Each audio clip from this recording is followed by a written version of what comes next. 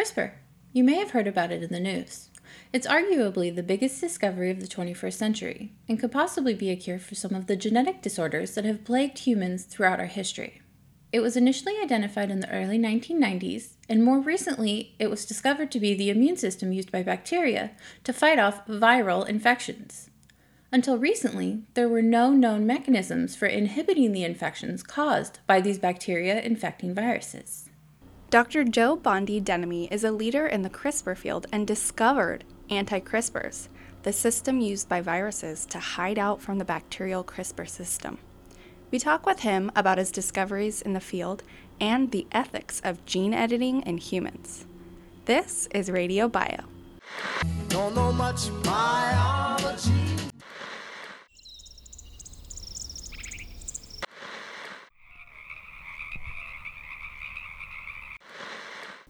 Hello and welcome to Radio Bio. I'm your host, Julia Alvarez. And I'm your co-host, Christy Donham. Today, we're chatting with Dr. Jo Bondi-Denomey, an assistant professor at UCSF. Thanks for being with us today. My pleasure. Thanks for having me. So why don't you start by telling us a little about the research that you do? Sure. So in my lab, we're very interested in bacteria that live in the natural world. This includes bacteria that can infect us and make us sick, called pathogens, or really any microbe living in various places on the planet. We're keen to figure out how these bacteria survive and how they die. So we study viruses that actually infect bacteria. So Julia, what is a host-pathogen interaction? Host-pathogen interactions is looking at the battle between infectious agents and how they interact with the host that they infect.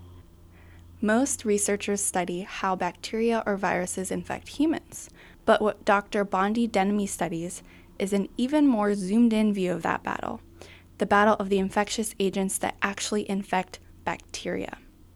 So it's sort of a host-pathogen interactions at a microbial level? Yeah, absolutely. I mean, this is, so, when people say host pathogen, they think of humans as the host, or a mammal, or maybe a plant as a host, certainly a eukaryote. In our world, the host is very different. In our world, the host is what a lot of people think of as the pathogen. And that's true for us. I mean, we work on bacteria that are human pathogens. And so if you were to take it to the next level, you would have a human host, you would have a bacteria that's being a pathogen while inside of our bodies, but is also being a host for its own pathogen, which is a bacteriophage. And this all happens in our bodies at once. There's lots of these viruses in our bodies. So it's a at least tripartite, human, bacteria, virus. There's probably more to it than we appreciate, but there's a great quote about how there's each flea has a flea on them, and then each flea has another flea on them ad infinitum, and this goes on for infinity. And so there's a pretty exciting way to think about the world of microbes and ecology and biology, and that there's a constant battle and a constant hierarchy. We think we're on top of this food chain, but of course we're not, because these bacteria can make us quite sick. And so it's amazing when something so tiny can make a bigger thing so sick. And that happens with these bacterial viruses. They're quite tiny, but they can make bacteria very sick and in fact kill them. And so it's a nonstop world when you think of biology at all levels. So you mentioned CRISPR. Yeah. How would you explain what CRISPR is to someone who's never heard of it? Sure. Let's skip the acronym for a minute. I won't define it because it doesn't help that person very much. So let's just say CRISPR. So it's an immune system. We have immune systems against viruses that are present in us at birth, and we get vaccinated, hopefully, to make those immune systems stronger.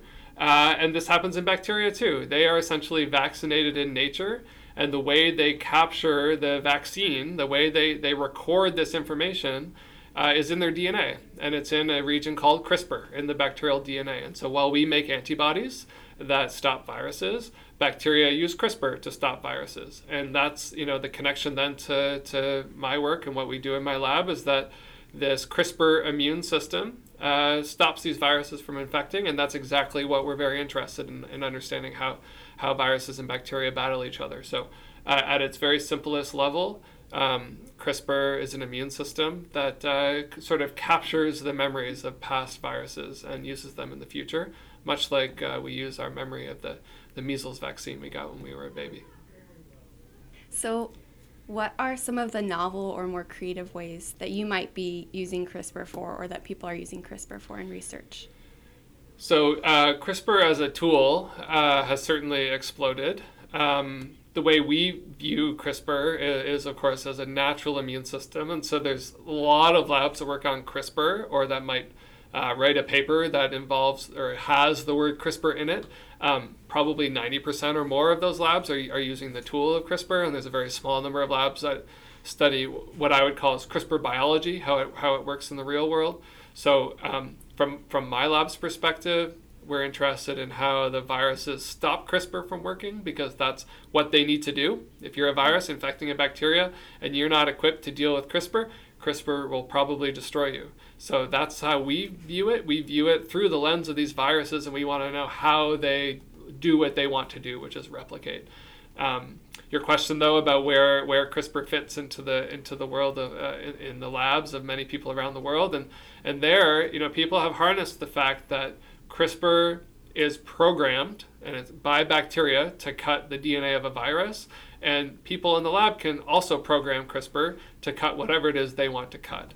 And this was the first time in the history of molecular biology that researchers had the ability to program a DNA cutting enzyme to cut wherever they wanted with ease. So I know at UCSF, for example, I know there are rotation students who in their few weeks in the lab could do a screen that could knock out every single gene in the human genome, remove each gene one by one from millions of cells in a single dish, and then ask what happens to those cells when they add a cancer drug or a bacterial toxin. So that's the scale we're talking about. We've gone from, in a very short time, from discovering this new CRISPR immune system to programming it in the lab the way bacteria program it in the real world. A researcher in China in 2018 gained a lot of media attention for using CRISPR to create genetically modified humans. Before this, CRISPR had never been used in humans, and the general consensus among scientists was that it should not be used on humans without consent. The reason this is such a large issue is because it's an issue of ethics. If used as a therapeutic, a patient can make an informed decision knowing the possible side effects of a new gene editing technology. So, this got a lot of news. We don't work at all on gene editing in human cells or in mice or anything. This is a huge area, one that we avoid because our interests, like I said, are really in the bacterial side.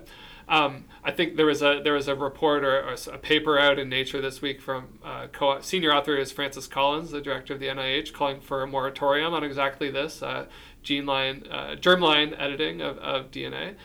Germline editing is editing of reproductive cells, which in turn affects your offspring's DNA. Basically preventing the generation of CRISPR babies, as they're called, where instead of just editing, an adult cell or a cell in an existing human, of changing the DNA of an embryo, I would side with Francis Collins on this one, that it's probably a good idea to slow the pace a little bit of applying these things in humans. But this is always the way it works. It's always true that the science goes faster than policy can, because policy has to react. And it can almost never preempt the science, because why even have a policy discussion if the science isn't there? This happened in the 70s around recombinant DNA and using restriction enzymes, and that was a big concern.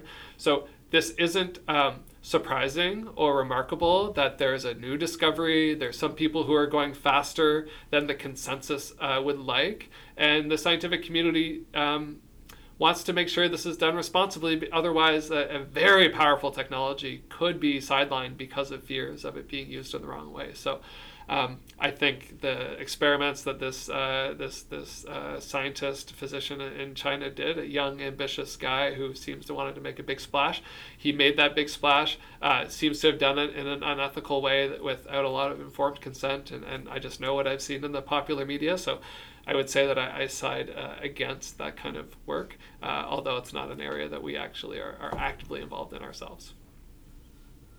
So touching on that, yeah. What are some misconceptions that the public might have about CRISPR and gene editing that you wish was understood better?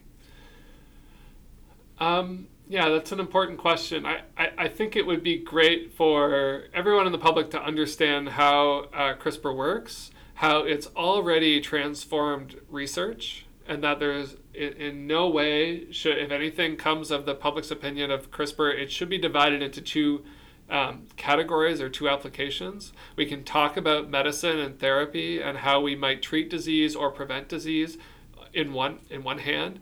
The other hand that needs to be emphasized to the public that they need to know right now is that CRISPR, in a very short time, going back years, has changed the way almost every researcher in the world studies biology, and will enable labs to discover cures for diseases like cancer and for neurodegenerative disease and the things that people really care about. CRISPR doesn't have to be the therapy. It can be the mechanism by which researchers accelerate their work and get discoveries quickly. So that needs to be protected with all of our might, that academic institutions can use CRISPR as a discovery tool. As a therapy, I think the important thing for people to understand is that most therapeutic discussions and most funding, even in the biotech world where CRISPR is being pursued by a lot of companies, that's focused on what's called somatic gene editing. So that would be saying you're an existing person, you have an ocular problem. We know the gene that's going to lead to blindness in 10 years, and we're going to fix that gene in your eye. And you get to say, yes, I understand the process. Yes, I consent to this procedure. It may be experimental. It may be a clinical trial, but I understand what we're doing. That's where most companies are focused, or they're going to take some of your blood and you've got a bad blood disease like sickle cell anemia, and they're going to edit some of those cells and they're going to give them back to you. And you're not actually going to be exposed to CRISPR in your body. These are the sorts of things that companies are working on. The reason is because it's the low-hanging fruit. It's the easiest place. It's the eye and the blood and the liver. These are easiest of the grand scheme of things to edit, and that's somatic cell editing. We're not changing anybody's babies. We're not changing any sperm or egg. We're not changing any embryos. And I say we as a field, we don't actually do this in my lab. But that's where I think the public should start, is that is the goal for most researchers. And that's why this work out of China really can put scare a lot of people. And they might think, wow, everybody in the world is using CRISPR, is making CRISPR babies. And that's not true. Not only is that very hard to do, not only does it require a lot of technology and money, that's not the goal of the companies that are raising millions of dollars to use CRISPR. It's about somatic editing. It's about cancer. It's about blindness. It's about blood diseases. That's where we're going to start, and that's hopefully where the first successes will emerge, and then people will start to see what's going on. They may even know somebody who, where CRISPR was used to fix a problem that they had, that they understood and consented to the technology. I think the biggest problem with the CRISPR baby thing, beyond a lot of the ethical debates, is consent. That's always discussed. You can't get consent for the embryo. So that's a whole other issue that needs to be discussed. But I think what I would love for people to know is that as a research tool, it's changed the world. And very soon, I'm sure many treatments, even traditional drugs, will start to emerge because of the technology of CRISPR. And that most medical applications of CRISPR that are being envisioned on people who are born who can say yes or no to that treatment. And I think that's really important. Yeah. A lot of Dr. Bondi Denomy's work has been focused on the discovery of novel proteins that are used by viruses to essentially inhibit the bacterial CRISPR system. If you think of CRISPR as the bacterial immune system, these viruses are able to subvert the host's immune system to cause infection. Dr. Bondi Denomy discusses this finding further. So you said they stop by distracting the Cas. Could you explain that a little? So I like the analogy of a decoy or a mimic or a distraction, because I think if you picture a bacterial cell, and you can think of it as sort of a little sack of enzymes and DNA, and you picture the bacterial virus that's injecting its DNA into the cell, and for the picture in your mind, the bacterial virus looks a little bit like the thing that landed on the moon. It's like a lunar landing module with tail fibers and a tail, and the DNA slides through the tail and into the bacterial cell.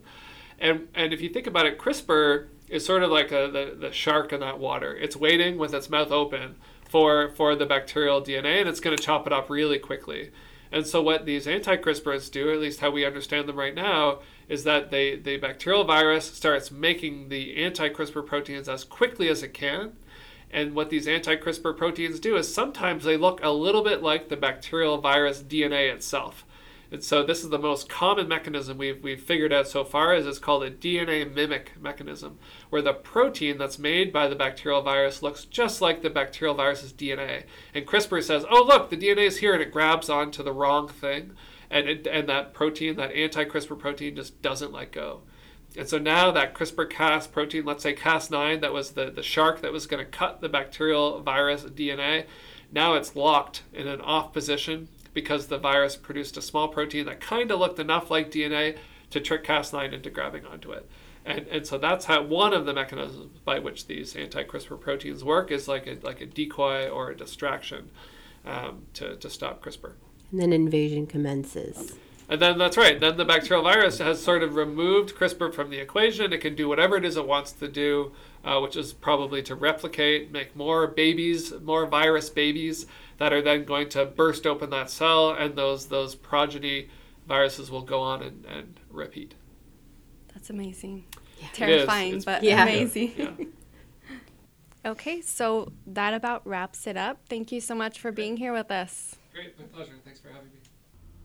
It's undeniable that CRISPR has revolutionized the pace of biological research and has enabled large-scale studies to interrogate a wide variety of questions. It has advanced discoveries, particularly in the field of human health, and it is the future of medicine. Future applications could be the key to curing genetic disorders like sickle cell anemia and cystic fibrosis.